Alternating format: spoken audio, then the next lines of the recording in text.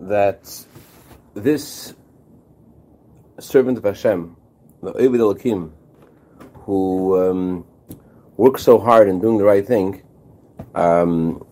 doesn't have a hard time with each individual decision he makes during the day. It's easier for him to make good decisions because he has given himself away to be his master, to his master. Because he's given himself away to Hashem, so it's not like he's battling over, should I say Lashon Hara, should I not say Lashon Hara, should I daven longer, should I not daven longer? Because he belongs to the Eibishter, because there is an inner devotion to Hashem that he's achieved, there's not a constant struggle. There is a consistent direction he's going. Let's continue now in the next paragraph. And this is the reason why he is called a servant of Elokim. He has a great yoke upon his shoulders, and as we mentioned before, Elokim is the name of Hashem, which indicates concealment. That means he's dealing with a challenge, and he has this burden upon his shoulders. A servant of Hashem is someone whose service is beyond his nature and beyond his habits. For example, now I was going to many examples of where we see this idea of going beyond yourself. For example, in the study of Torah,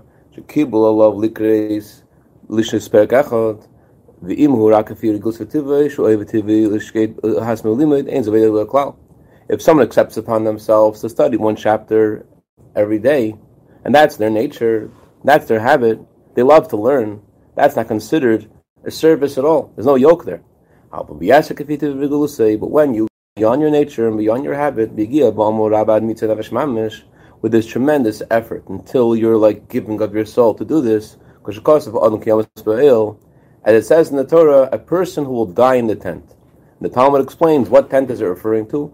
The tent of Torah, he kills himself to study Torah.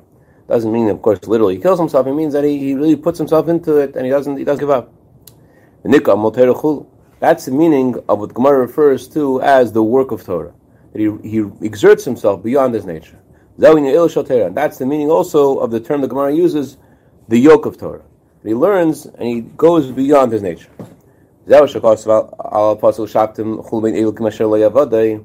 this is the meaning of the pasuk, which says you should come and see the difference between a tzaddik and a rasha, and someone who serves Hashem and someone who does not serve Hashem. It sounds like that just like there's an obvious difference between someone who is a tzaddik and a rasha, so too there's a difference between someone who serves Hashem and someone who does not serve Hashem. It would seem someone who does not serve Hashem on the surface is someone who is like the rasha. He doesn't. There's a guy who's serving Hashem, the guy is not serving Hashem. But as Alter Rebbe explains in chapter 15 in Tanya, the difference between them is not just one is doing the right thing, one's not doing the right thing.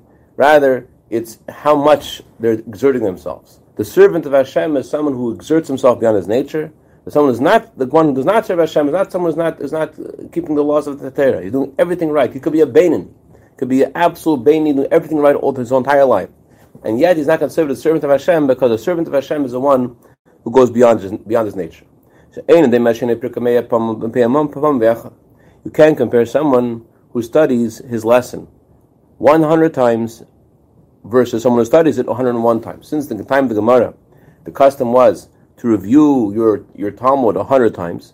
So if you did it 100 times, you're just showing up like everybody else. When you did it 101 times, you reviewed what you learned 101 times, then you were, that 101st time, it's that 101st time that you go beyond your nature, and that's what makes you to be in the category of the servant of Hashem. That's what is expression of the yoke of Torah upon your shoulders. In the first 100 times, although you're working really hard, yet you're not called a servant of Hashem. Why? That's what you want to do.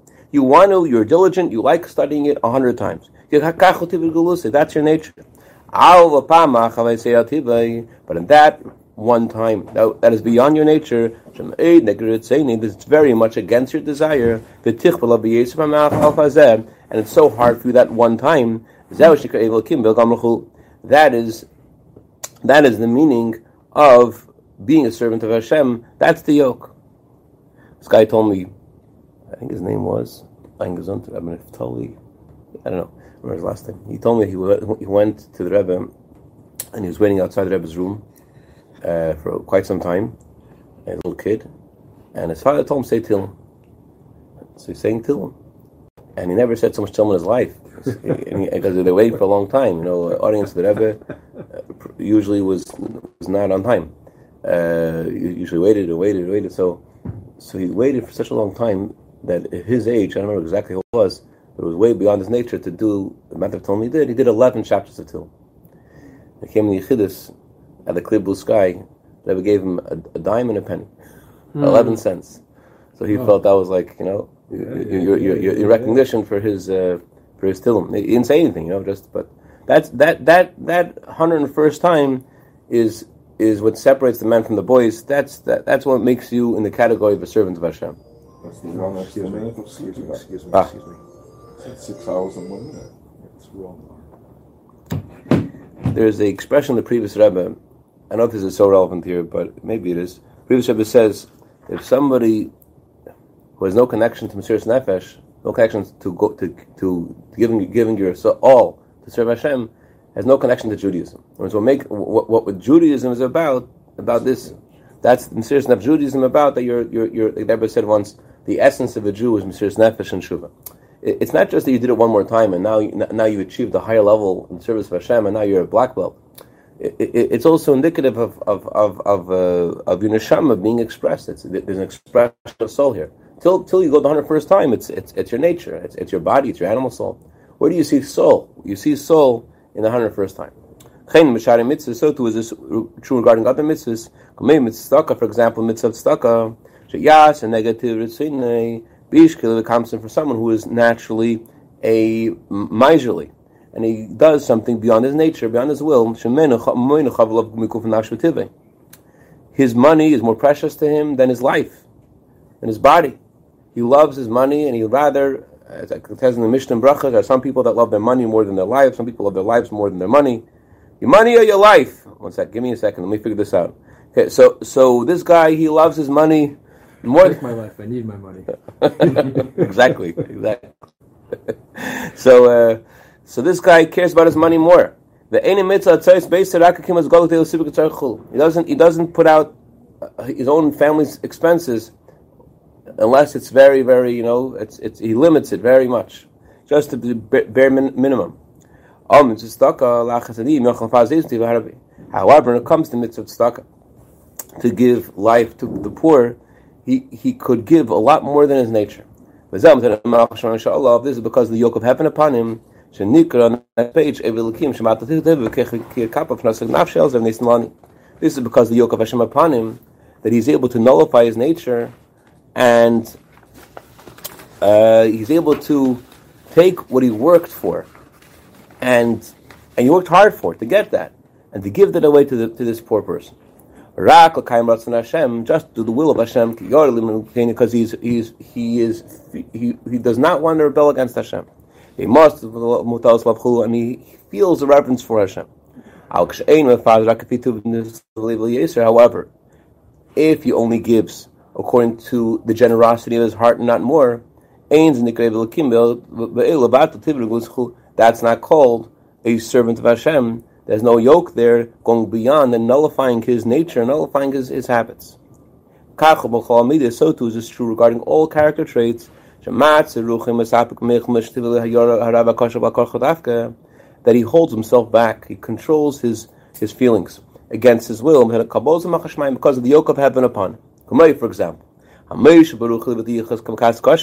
someone who controls himself not to go into a rage, and not to take vengeance, and not to bear a grudge against someone else.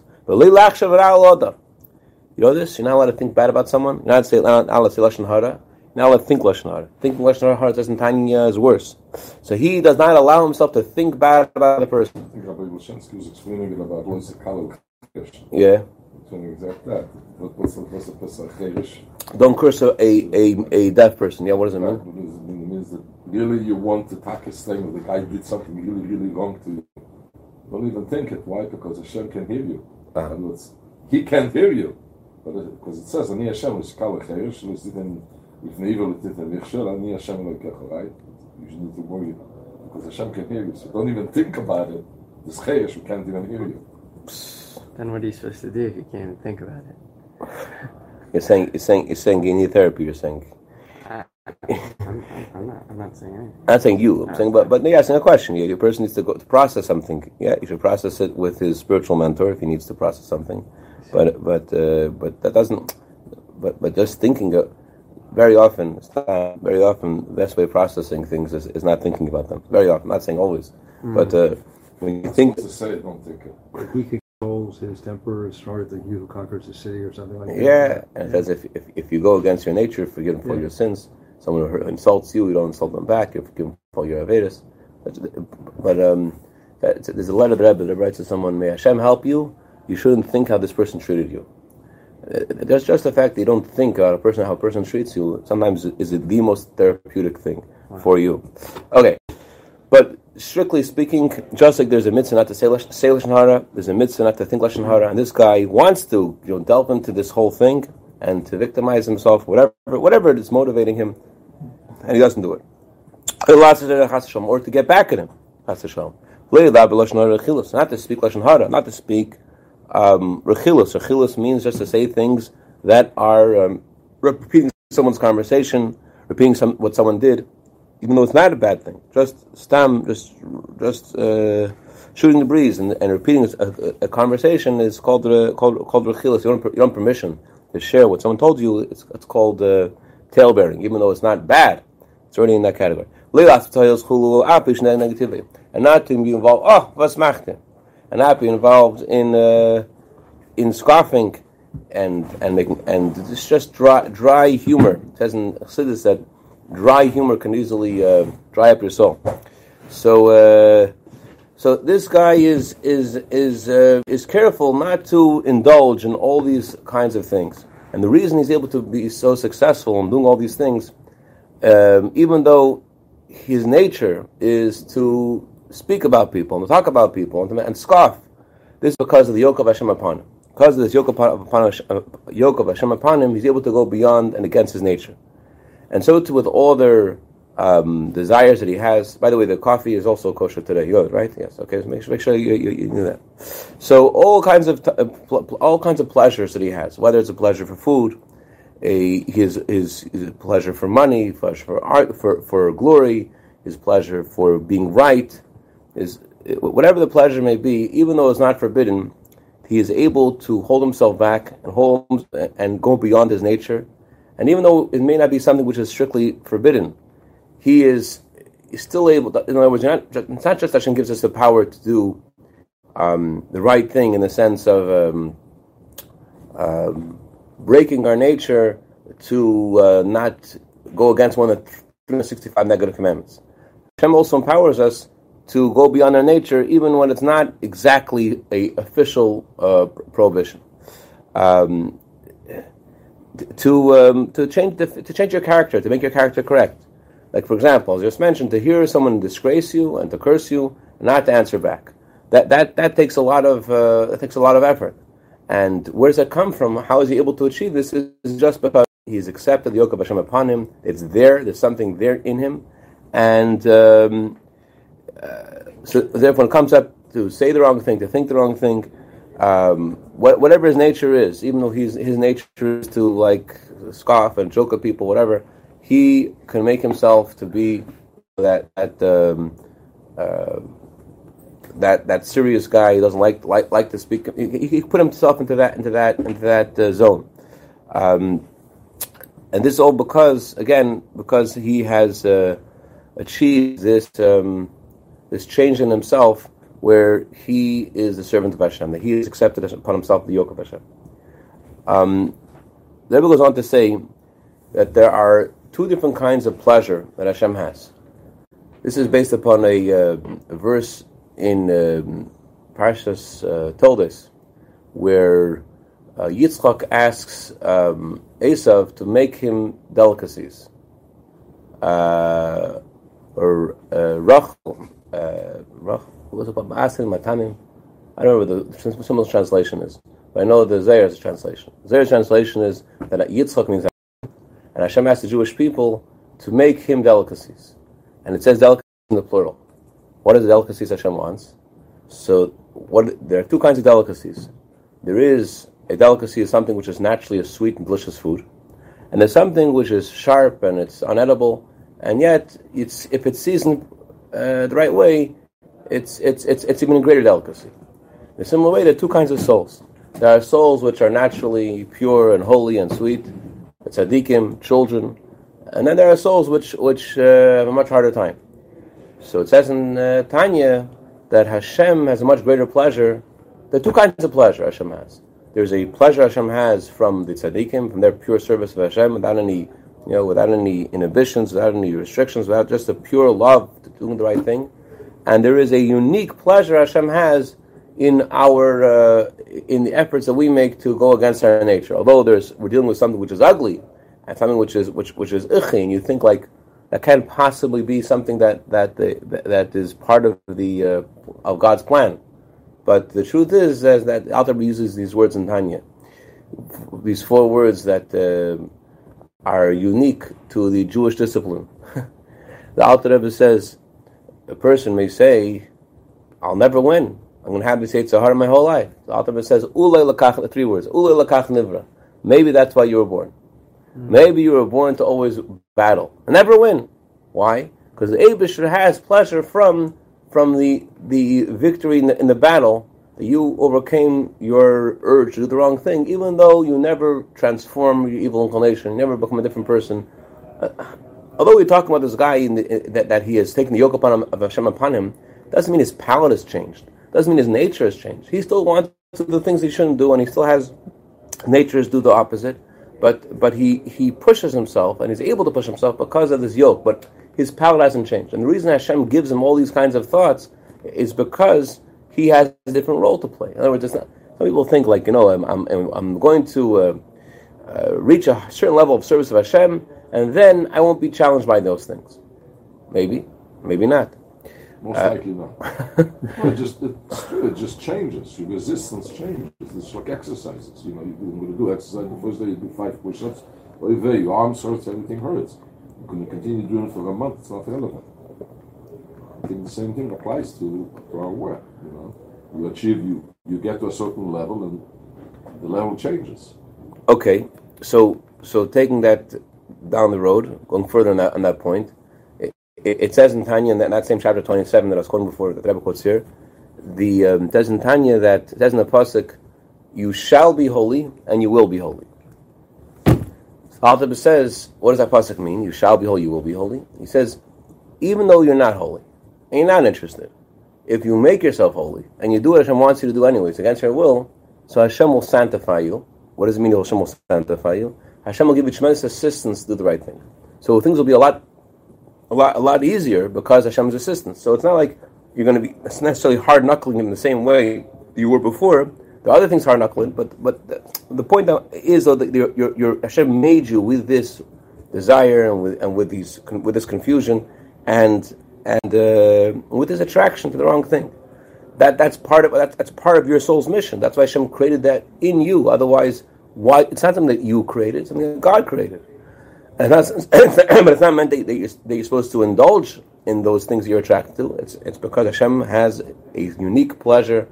In the language of the Alter Rebbe over there in Tanya, he quotes another verse, Kol Pol Hashem Ma'aneu Gam Rosh Limira. God created everything for His sake, including a wicked man on his day of evil. So Alter Rebbe says, why does God create a wicked man on his day of evil? Why does God create a person to make mistakes?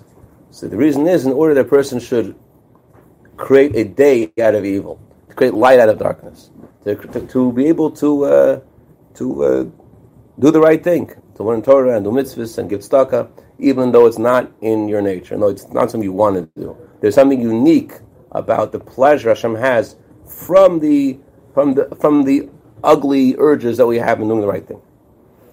And that's the meaning of a servant of Hashem, going beyond our nature And this will help us understand the verse that we began this discourse with, and now we're going to conclude it.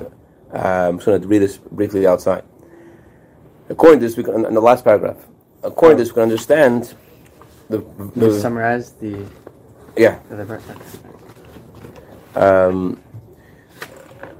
It says that Reuben and Gad had a lot of cattle, and they asked Moshe Rabbeinu to give them a different section of Israel than everybody else. They wanted to be across the Jordan. So what was behind this? It says that Yosef was different than all other tribes. All other tribes were shepherds. They wanted to be specifically shepherds because they didn't want to be disturbed by the world. They wanted to just be chariots to God's will, and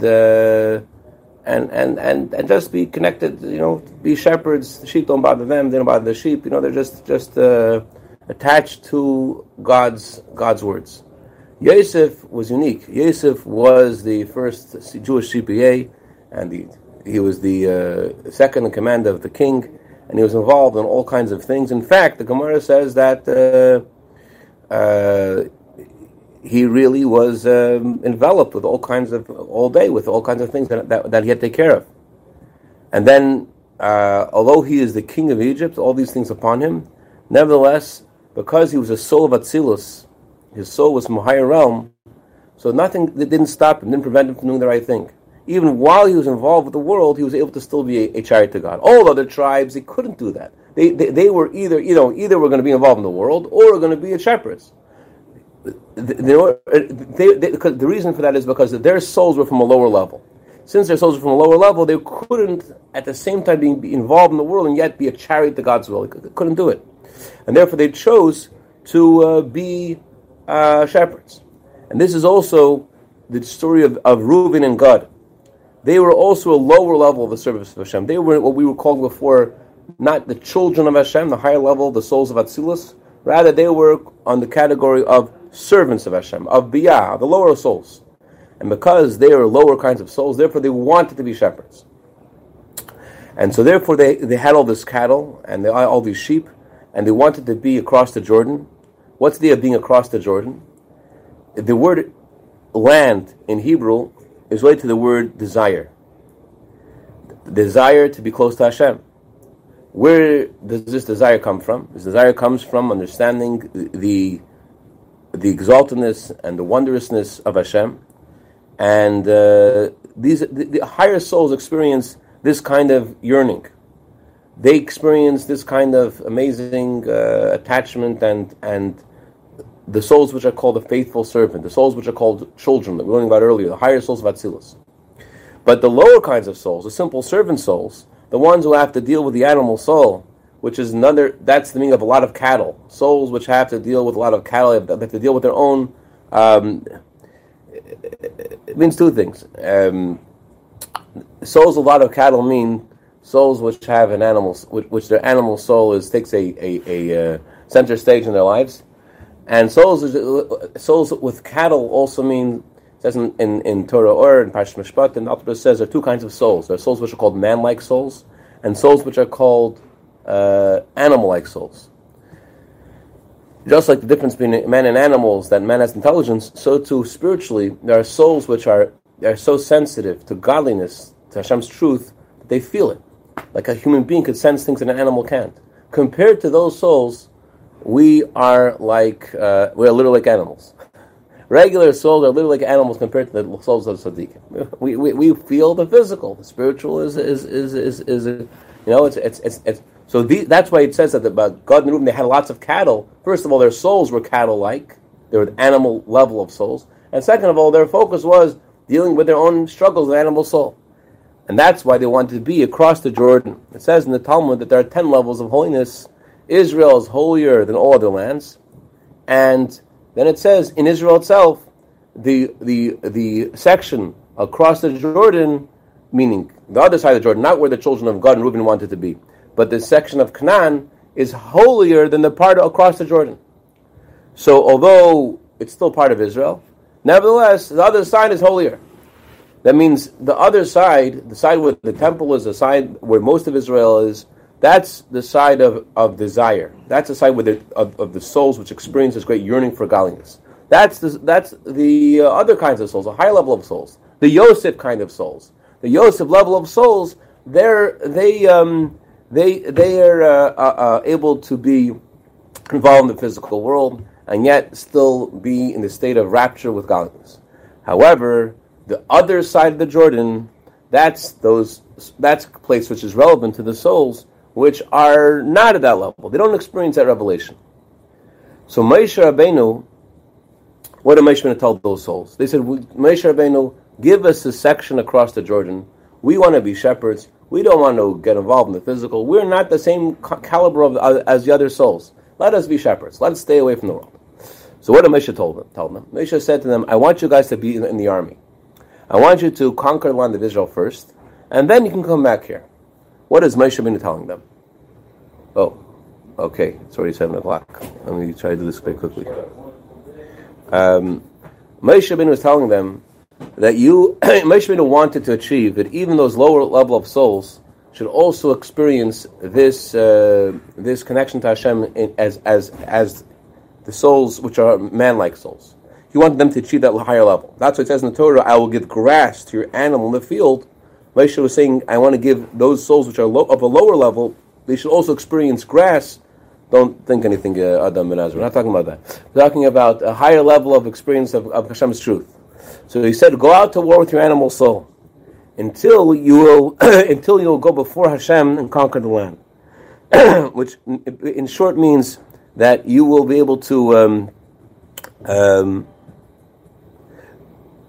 you'll be able to reach a higher level by refining the animal soul. Even though this land isn't as holy, but by going out to war with your animal soul, you will actually achieve a higher level. As I said before, there's two kinds of pleasure Hashem has.